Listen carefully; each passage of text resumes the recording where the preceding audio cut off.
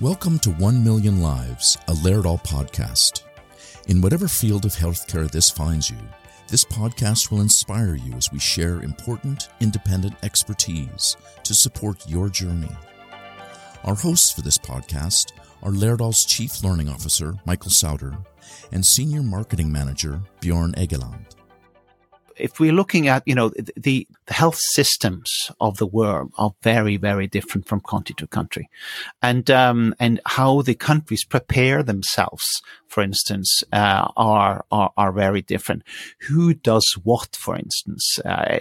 All of these things I find very, very interesting. The story behind the story is sometimes very, very interesting and inspiring for health providers and maybe also politicians who, in a way, create the framework where this needs to live inside. I think, and I completely agree, Bjorn, I think the essence of what you're saying, to me at least, is that this will not be a podcast about Laerdal, our products and solutions. This will truly be about the lifesavers, the heroes in healthcare, and those who are being saved.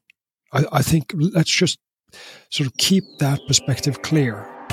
Through our new 1 Million Lives podcast, we are committed to bringing you leading healthcare professionals, educators, and survivors as they share their insights toward a common mission of helping save lives.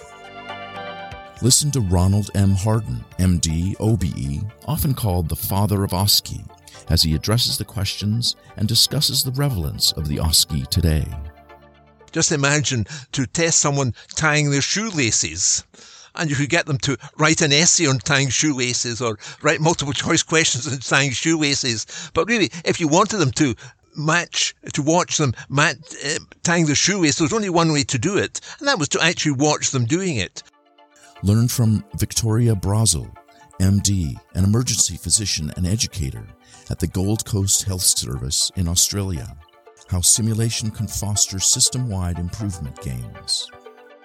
One of the silver linings of this pandemic is it's brought this kind of simulation well and truly to the fore, where we've used simulation as a technique to test and iteratively improve our processes within healthcare. So if there are some benefits to what we've all had to endure in the last 2 years, I think the simulation community should stand fairly proudly at the contribution they've made. In this podcast, Ross Scalise, MD, a professor of medicine and director at the Gordon Center at the University of Miami Miller School of Medicine, shares what makes patient simulation a success. In situ sounds like a great idea, of course, in theory, but you still never know in the real clinical situation. Some emergency might happen right then, a real emergency, which will take all of your potential learners away to actually do their jobs. Subscribe to our podcast to hear these speakers and join us in our dialogue as we come together under the common purpose of helping save lives. You're listening to 1 Million Lives, a Laerdal podcast.